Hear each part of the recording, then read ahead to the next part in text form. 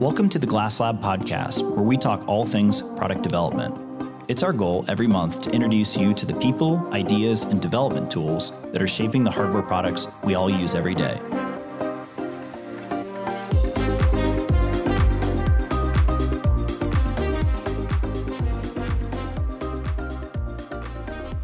Hi everybody, I'm Drew Westrick, your host and VP of Technology here at Glassboard.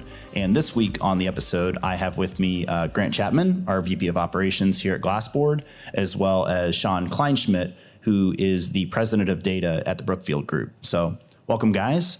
I think the goal this week is to sort of go back to something that we talked a little bit about, I think, in the first episode, which is just sort of this whole like remote work, hybrid work atmosphere that we're all sort of finding ourselves in. And I think we wanted to talk a little bit more about the tools, tips, tricks, things that we're doing at Glassboard, stuff that we're hearing about other people doing to sort of just help facilitate people being off-site, clients maybe being off-site or remote, and how do you continue to work on hardware-based products and sort of unlock those opportunities to collaborate, interact with physical goods, pieces of hardware, development kits, those kind of things, right? Yeah, and I think the answer was, all the software guys celebrated when they figured out they could go code in their pajamas from their couch, but all of us hardware guys are like, and how do I pull this off? So, we've been doing it now for 18 months, and I think it's our goal to share a little bit about what we've been able to pull off, the things we think are cool, and we got Sean here to help us, figure out all the back end, and Brookfield Group's been helping Glassboard do our actual back end and, tie in all these crazy ideas we've had into reality. So, Sean, I think, my first question for you is, how's the last 18 months been? It's been unique. Yeah, no, it's been a great experience. It's there's just so much change, right? All these companies are going through immense change. You have companies that if you're not in your seat, you're not doing work. So going from that mindset all the way over to how do you work remotely? How do you work effectively? How do you communicate? And that's where we've seen a lot of this change in platform, right? Things from Zoom, Teams, Google Meet, all those coming into play, just to communicate with one another, pretend like you're actually on the other side of that pane of glass. Right, between all the different video platforms fighting for your audio inputs and getting lost among the mix. I'm sure you get more than one phone call a day about that kind of stuff. Yeah, I don't think a meeting goes by where it's not someone's like, hang on, I can't hear you, you're on mute, all this. Right, yeah, my AirPods in the other room, but they're connected. But no, so I think, going past the, we'll call it, the opening level of what everyone has to figure out, how do I get in, email at home? How do I get Zoom on at home? I mean, that's the easy stuff. Mm-hmm.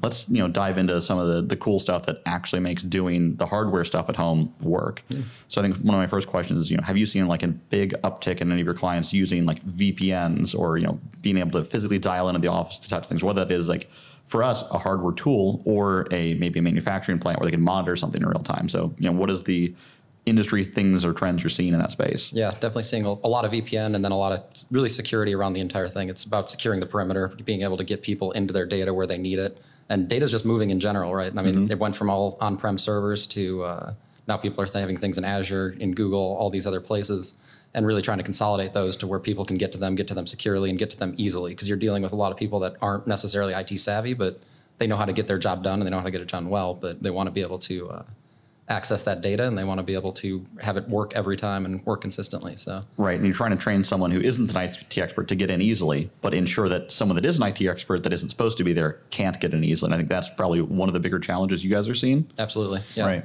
So what's the biggest I'll call one-stop shop that is you need to implement this to get past that? We've got two-factor in a lot of things we do.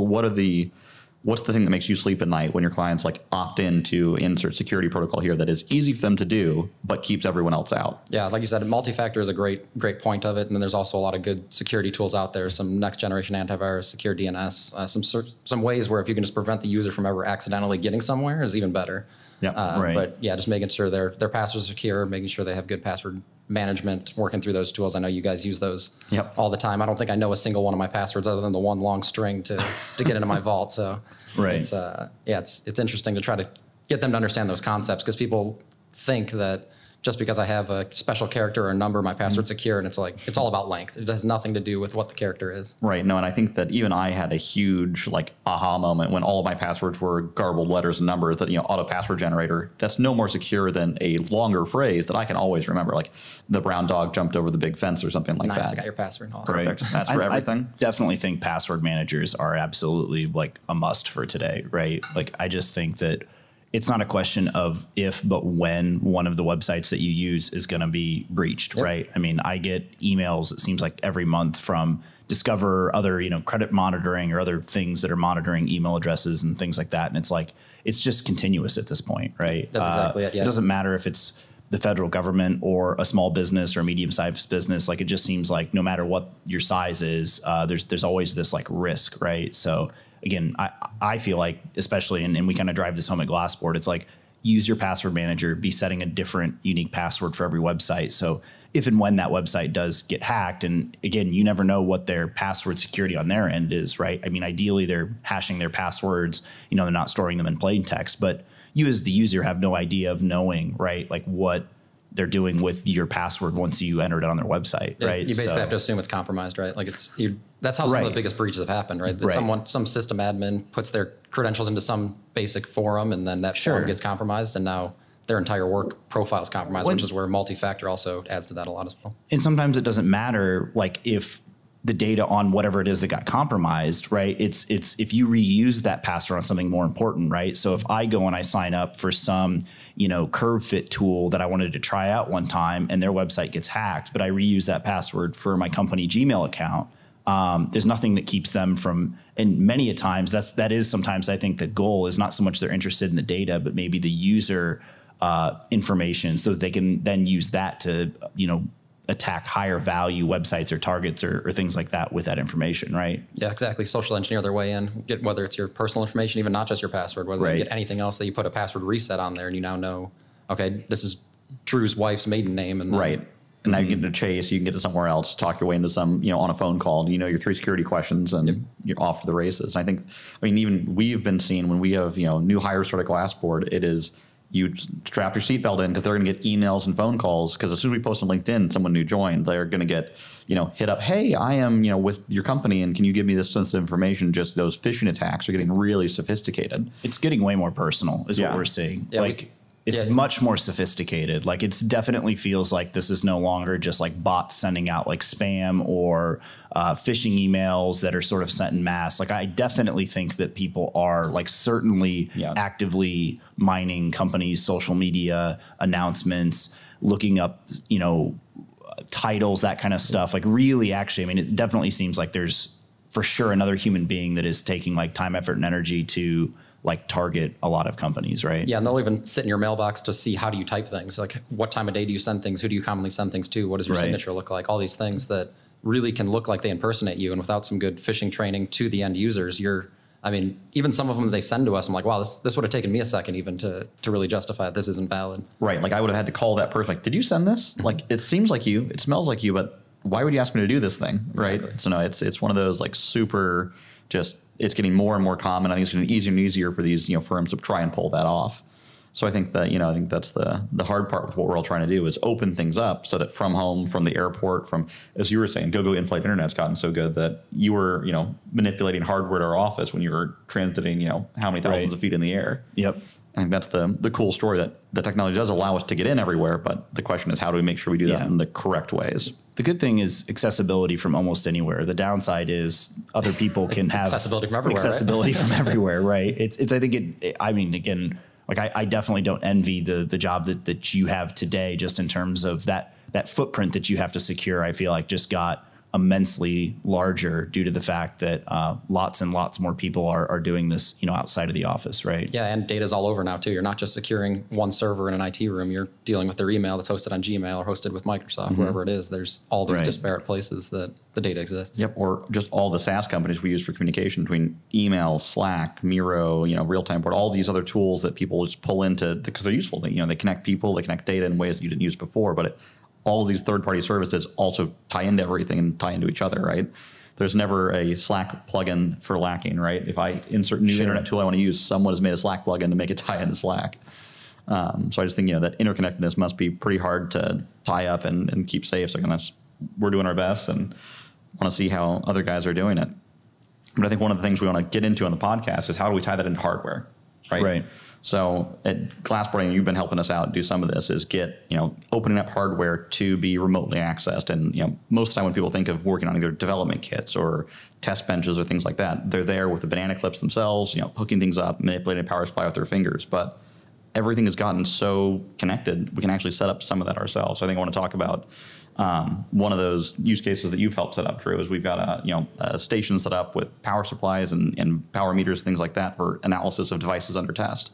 And we can reconfigure that depending on what the client needs and things like that. But what we've allowed them to do is to dial in, and then the client or any of our engineers from anywhere in the world can dial into this computer that's set up and isolated to do this and test a piece of physical hardware in our office, which I think is really powerful. And I think it's really allowed some of that, innovation to happen wherever we are in the world and across teams that are, not just within the United States, but everywhere. Yeah, I mean, it's literally, I think the reason why we actually set this up at the beginning was literally due to a time zone issue, right? We had an engineer that's in the Asian time zone, and we were talking back and forth about some things that needed to be tested on this development kit. It's an early release of this device, so there's a limited number of development kits. It really didn't make sense to try to get more than one development kit and ship it to him. And obviously, there's the whole issues of customs and all of that. And so I just said, hey, would it be useful? I've got a couple of these old Think Center thin client machines laying around. Would it be useful if I just loaded some Linux on there, got a remote sharing application loaded up on it, and then actually just physically connected the dev kit to this? And he was like, oh yeah, that'd be great, because then in the couple hours of overlap in the time zones we have, you and I can discuss the plan at sort of the end of my day and the beginning of his day. And then he's like, I can go and mess with the dev kit and load software and test things out and do this all remotely. And so that's exactly what we did. And even beyond that, we're able to hook now some of the test equipment up to our network. The power supply can be controlled over Ethernet. So even if he needs to modify stuff on the test bench in terms of changing, turning the voltage down or slightly up, if he's trying to test, power measurement at different voltages and currents, he can do that. We've got a dual scope in there, so he's able to monitor, power. One of the things we're looking at is, power consumption of the development kit in different scenarios. So all of these things he can control essentially entirely remotely. Sure, there's still some stuff, if we need to switch out a different development kit, or maybe if there's something physically that has to be pressed or touched or something like that, that's certainly a circumstance that they'll have to get around. But largely, I mean, most of what he's looking to test and do can be done remotely, simply because we've sort of got this setup. So, and I'm sure you guys see benefit of that too. Like if you have to stay home with your kids for a minute, you can still work remotely from there. Or if they're 10 o'clock at night and you want to jump on with them, you're right there with them without taking that trip to the office. So. Maybe you can actually talk a little bit, Grant, about the 3D printers. I think this is a super cool feature that they've added, right? Yeah, I mean, this is really a brainchild that you and I kind of had together, that you found the beta software that allows you to remote print on the older form printers. So you can prime the printers and tell them, yes, you've got resin in you, yes, you've got a build tray and you're all set up correctly, but wait for me to send you a file to print. And so we can prime these printers, and then we were able to open that up over a VPN. So now when you and I are at home or anywhere, we can see the status of the printers and we can send files to them. So what it's really allowed us to do is get these, any of our clients in other time zones, specifically the West Coast, for a lot of our clients, but even my Asian contacts, they have to send me updated CAD files to try out. We can put that on the printer in the middle of the night, and I don't need to be there. I don't need to hit the go button. And when I get in the office in the morning, the prints are ready, and all we have to do is post-process them. Put them in the wash, put them in the UV cure, and send them out over UPS next day air. And in a maybe 36-hour time frame from when they sent me the file, they have a part to talk about. And with the Formlabs printers being so inexpensive to print from, we can print 3 or 4 copies of most of the things we're trying out, mail them out all over the world, from to the West Coast to the East Coast, anywhere in the United States, try and get them to Asia in a day or two, and everyone then on the next meeting that week can have that part. And I don't have to run in the office in the middle of the night to gain that 12 hours of print time. Yeah, no, absolutely. It really saves you that full business day almost, and keeps the printers running. Because if you can run them 24/7, that's your best ROI on those things. Right. It's one of those other use cases where they used to, either, just kind of run during the day, and then, at night you'd be done unless you had something ready to go at 5 o'clock. But now we can really get that 2 shifts out of them, which is really, really cool. And again, doubles the value of the machine. Now, Formlabs is getting twice the resin out of me every month, but that's where they win. It almost makes me wonder if there's an opportunity for a company just to light up a service, right? Mm-hmm. Where it's almost like, if you think about AWS cloud computing, you can literally remote in, pick what instance, what size, what memory configuration you want. It almost makes me wonder if you could set up a website, right, where it's okay, I want to print on a Form 2 or a Form 3, and I want clear resin, and if you just had this stable of a bunch of 3D printers. Sure, maybe you'd have to swap out resins or kind of maybe try to predict what the most popular materials are, so that you could sort of have those preloaded and set up for people. But it almost makes me wonder, a lot of prototyping companies, you send them the files, they then look at them, they then handle, physically loading them up on the printers and stuff. But it almost makes me wonder if you could just like streamline all of that and just make sure the printers are, up, ready to go, but let people literally remotely sort of control the 3D print job from like Preform or something. Right. No, and I hate you said that on the podcast, and now it's going to be I know, right? Yeah. like giving away the goods. Exactly. Somebody either do this or, we might. Or we might. But no, honestly, that's a great idea. And the Forum Labs has really built up that ecosystem as long as you're on a local network, and as long as you could build the software stack about, gating people only into the right, IP addresses when they want to use that kind of a printer. Right. That's totally possible and super easy to do. And the Preform has made it almost, user proof that it's hard for them to damage a printer with a bad print setup. So that as long as the Preform didn't have any errors, and I'm sure you could check their code for that, sure, that it would only let it print if there weren't any, the red splotches shown, right? Or cups detected. Just have a whole 3D printing as a service type of a without even having to view the files or anything. Well, and again, I think the concept here would be that, hey, you are sort of responsible for whether or not your print is printable, right? Mm-hmm. Certainly if there was a mechanical issue or the resin ran out or something physically with the hardware, maybe you would refund people for a print, but at that point they'd really just be sort of renting time on the printer, and you're not really saying, well, we're going to limit how you use it, or we're going to charge you, more money or less money, or whatever the case may be, right? Right. No, and it's literally like paper milliliter, right? Paper print hour, and then just send them the part post-process, but not off the supports, right? Just clean it up to the best of your ability and send it out. Because I think, you could automate that, and then someone's responsible for their own support removal, which is really where you get into, do I want this fast and dirty because I just need it to be functional, or do I need to sit here with snips and sandpaper and baby the thing till it's beautiful? And that's some of the things people don't want to do. Some engineers want to just press print, go, and then just have it show up. So this really gives them that functionality. Well, and again, there could be just all these different ancillary services, right? There's a thing for tick on post-processing. There's a tick for, do you want us to remove the structures, right? Mm-hmm. And if so, do you just want the structures removed, or do you want the structures removed and some polish or sand or something? Right? Just have it work every time. I just had on one of my printers, right? It just overflowed and there's resin everywhere and it's a mess, and it's just it's unfortunate to deal with, but just having a print that works every single time, which is almost always the case with Preform and Forum Labs. But it is, yeah. It's unbelievable how reasonably consistent those things have gotten. That I just count on it, and when it doesn't work, it's oh, something went wrong. I probably did it, right? Yeah. Yeah. No, so that's, I think that's between getting access to printers and hardware is super cool. And I just want to ask you some questions about the space you're seeing outside of just development. I'm going to make the assumption that you're seeing more manufacturers embrace this remote connectivity, where some of the roles that might have typically been on site, they're allowing you to do remote, but you then as the IT firm have to come in and open up doors in places that you didn't have to before. Is that a thing that's happening? Yeah, there's a lot more monitoring that happens, a lot more the plant manager can just log in the middle of the night when he gets a call, not have to go drive to the plant and deal with it, or get a lot of times certain systems, you have cooling systems that can be really dangerous, right? You can use ammonia, you can use some of these pretty toxic chemicals, and to be able to just get an alarm and check it out, or at least talk to the person and be in real time looking at the same thing that the tech on site's looking at. Right. It's that much faster. For us, 95% plus of our service calls are all remote anyways, right? So we're able to handle all these things from one central location and not have to really go out on site. And that same thing we're now seeing is really replicating to our customers. And it's something we did for a while, and then be able to give them those same tools, be able to remote into their machine. That was something we actually did for one of our customers really early on. They were primarily, all they had was desktops. Mm-hmm. So giving them a way to securely VPN and then just remote into their exact computer, even with their own personal devices, and setting it up in a way because that was a huge problem right at the beginning of the pandemic. Everyone's I need a laptop, and that just didn't exist. It still barely exists today. It's challenging. So let me ask you this. Do you see, I think, in sort of the corporate IT world, an embrace of some of the open source stuff out there, or is it still pretty much, from the big vendors, Cisco, those kind of folks, right?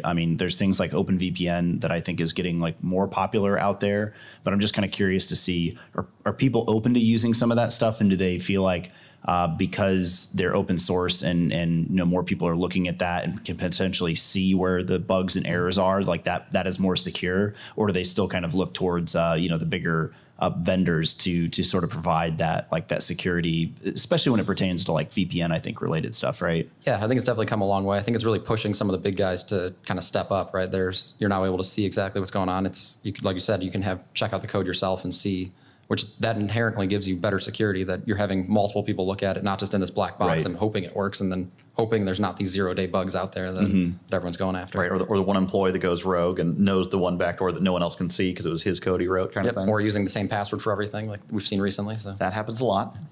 Yep.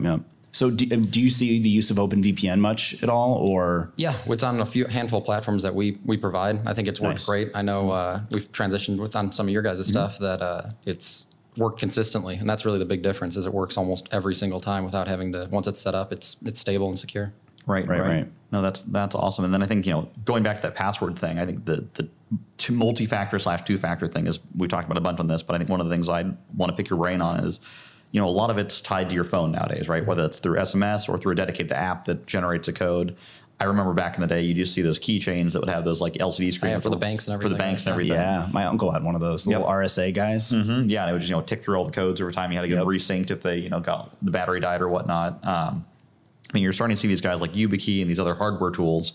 Is there like an inherent difference or more or less secure factor for something like a YubiKey or like that versus your phone authentication? Yeah. So because there's a lot of, there's something to be said against the use of just cell phone text, right? Because people have been able to take over accounts. You can gain access to it for 24 hours. We've seen that a lot of attacks happen that way. So some of these dedicated accounts or dedicated services, like you're mentioning, it is an app, and that's something to get over, because some companies don't provide cell phones. So now you're asking your end employees to use their own personal devices. Right. And then you have to link them up and authenticate their device. And keep them working. And if they switch cell phones, it's on you to re-authenticate them, or they're locked out of all of their work for the day. Yeah. Again, and I would give a shout out again to like LastPass. We use them, right? But I think one of the coolest things is their Authenticator app. You're able to sort of back up those codes to your LastPass account. And I feel like that's kind of nice. At least I've found that from you get a new phone, or if you do have your phone damaged to the point where it wipes out like the data that's there. Again, theoretically, I think if that data is backed up, you should be able to restore the backup. But the point being is, like, I remember in the past, like I accidentally, I think wiped a phone or something and forgot that I had, the Google Authenticator on there. This is kind of before I had as much 2FA stuff. But again, I think like being able to link, like LastPass being secured with the YubiKey, right? A username, password, and, physical hardware 2FA. And that sort of being like our root of trust. And then outside of that, being able to link your Authenticator app, which maybe has a bunch of other 2FA codes that maybe aren't hardware based, but sort of like this like layering scheme, right? Where you sort of have like, this is the core thing we're trying to protect, right? Which would be like access to the LastPass account. And then we sort of have our important accounts outside of that are all hardware protected with 2FA. And then more of just your ancillary stuff outside of that maybe are just protected with like a code or SMS 2FA, that kind of stuff. But sort of treating it a little bit like a medieval castle, right? Yep. Where like you sort of have this core of what you want to protect. And then sort of as it radiates out, you say, okay, I'm willing to take more compromises with the security depending upon how important that asset is. Is that kind of what you guys see a lot in terms of your strategy as well? That's really how security's been taken. It's all in layers. You can't assume any one piece is going to be enough to lock you in, and then it's balancing security and layers along with ease of use for the end customers, which is one of the things I think is great about YubiKeys is administratively you can manage it. You hand it to your employee. It's now pretty much set up for them. They just plug it in, and as long as they don't lose it, you're all right. But even if they do lose it, big ass there, Sean. Right. As long as they don't lose it. Yep. But even if they do, you can still disable that YubiKey, reissue a new one, and carry on with life. Right. And I think that's really one of the big benefits, at least to a more corporate environment of multi-factors, that you do have that administrative background that if a customer gets locked out or an end user gets locked out, you have a way to help them back out and get them back in. Right. It's just trying to make it a way that they don't get so frustrated with it. They're like, oh, just bypass my MFA. And you're like, I'm not going to do that. Like, we have to figure out a way to make this work for you. Right. So like the alternative is, you're used to typing in like a 6-digit code. And so there's companies like Duo that's out there where all you're doing is pressing approve or decline rather than actually having to type in that code. And that simple thing makes it that much easier for them, because they're like, they try to type it in with 3 seconds left and they miss their last number. Right. I definitely feel like I prefer the stuff that I have set up with the YubiKey. I definitely think you physically have to have it on you. So that is like a downside potentially. Right. But yeah, just anymore, if I just leave it plugged into my keyboard, again, the nice thing is you still have to press the button to actually like approve it. Right. So somebody can't even like remotely sort of like make that request and just have it auto approve. So I think that's a nice security feature of the device. But I definitely think stuff like this and like the push 2FA definitely makes sort of the best of both worlds, where it helps on the ease of use side, so it's not such a big burden on the end user, as well as still giving you that really good, nice, secure 2FA that you want. Yeah, and it gives you some nice audit logging at the same time too. You can see like, hey, someone tried to authenticate to this account at this time, and it's like, hey, I got to push at 11 o'clock at night. This is right. suspicious, and then you can kind of dig back into the logs and figure out, is there actually an attack happening? Well, right. A lot of sites too, to ease the use, you can do things like say, hey, I want to approve or trust this device for maybe 30 days, right? So there is other ways of, again, that layering where you can sort of have that trade-off between, I want to approve my personal work laptop, right? The odds of me losing that or that being stolen along with my password or something else to log into it are probably much lower than, again, somebody like remote accessing it, right? And so anytime it's a remote access event, there's now this elevated sort of wall that's put up to that user to say, okay, like you're going to have to give me, the username, the password, the 2FA. Even sometimes I think some services go so far as even if you have everything, they still will like send an email to you and say approve or deny, right? If it seems like it's, coming from somewhere it's not expecting. Yeah, like TeamViewer will do that every time, right? You have to go to your email and you have to hit approve. And half the time you're like, why didn't I forget my password? And nope, just in my email waiting to get through the spam filter. Right. But, yep. No, and I think the one surprising time, like computer security and how we're getting so good at 2FA and things that aren't just password based, I'm seeing a whole lot less like Windows Hello, a whole lot less fingerprint readers in like modern Windows laptops in the last 2 years compared to what I saw like 3 and 4 and 5 years ago. I'm just curious how you think you're seeing less. Less, yeah. Like really? I feel like it was a really hot topic. Everyone put in their flagships and advertised. And now, sure, there's still, you can definitely buy Windows Hello laptops and they're great, but it's not in a lot of them. Like I thought, by now we'd have Windows Hello in everything or a fingerprint reader in everything. Because I can't think of a Windows laptop I've seen in the last 2 years that had a fingerprint reader. Like Macs do. Yeah. But I mean, those, because Windows had them forever, little stripes you'd swipe by and log in. They were terrible and they never worked, and you could trick them with a hot dog. But I don't see them at all anymore. I'm just curious, Sean, where do you think that tech is going? Because I know they're going with the new Windows 11. They have to have that security chip in there, right, for encryption and stuff. So have you seen any trends in the industry heading that direction? Yeah, we definitely see a little bit of an uptick with Windows Hello, and everyone's like, hey, I have it at my home computer. Why can't I set it out at the domain level? And it's like, well, there's all these steps you have to jump through. And you can get it to set up, but that's part of it. It's a lot of administrative maintenance, and then it still doesn't eliminate the password. You still have to remember your password at certain times to log in, even with those systems set up. So it's I agree. It's interesting to see how the biometric stuff will continue, because I mean, Apple's all about it. All their devices, right? Either Face ID or Touch ID, Again, I think that's previous huge deal, right, with the password manager, right? Because again, I think if you really can give the user like one, semi-difficult but memorable password and be like, hey, you just have to memorize this, and then you issue them a 2FA device to sort of back that password up in the event that that's compromised. I think then they can autofill or use plugins. They've got them for iPhone, Android, web browsers, whatever. Again, today it's like I can hardly log into any account that I can think of that's important to me because I don't know the password to it, right? Like, I completely agree. And I think that's the big concept of changing from password to passphrase, a lot of it too, right? It's all just, like you mentioned earlier, it's just length. It's getting it, but also something you can remember. I can't remember a bunch of random characters because that means nothing to me. And it really doesn't mean anything different to the computer either. It's just getting those extra characters, getting that long sentence of whatever you can remember. Right. Yeah, and it's, no one remembers the math is, exponential. Every character is to the 24th, like next level of things they have to try. Yeah, and then that's also monitoring. Like there's dark web monitoring tools all out there all over now as well, which find out if a compromise happened, figure out where that password was used, and try to reset it. Even if people haven't fully adopted it, you can still try to help protect them by having that. Even if the password's compromised, let's reset the password. Hopefully, have multi-factor, so they didn't get past anything, but still keep the multi-factor available. Yeah. I think the last piece of this, we've obviously talked about like passwords, like security, that kind of stuff. I think also kind of back to the development side of things is particularly like with YubiKey is the ability to like load other keys like onto that device. So one of the things as well that we do at Glassboard is, basically we have a set of encryption signing keys, a couple of different keys that get loaded on the YubiKeys. And I think what's really neat about that is a couple of things. One is you can set up code access using the keys that are on that. So you have to have a passphrase to unlock the keys that are physically on the hardware device. But instead of having your security material, your keys on a physical laptop drive or a thumb drive or something that again could get hacked, could get stolen, could get ransomwared, you've got it on this dedicated piece of hardware, right?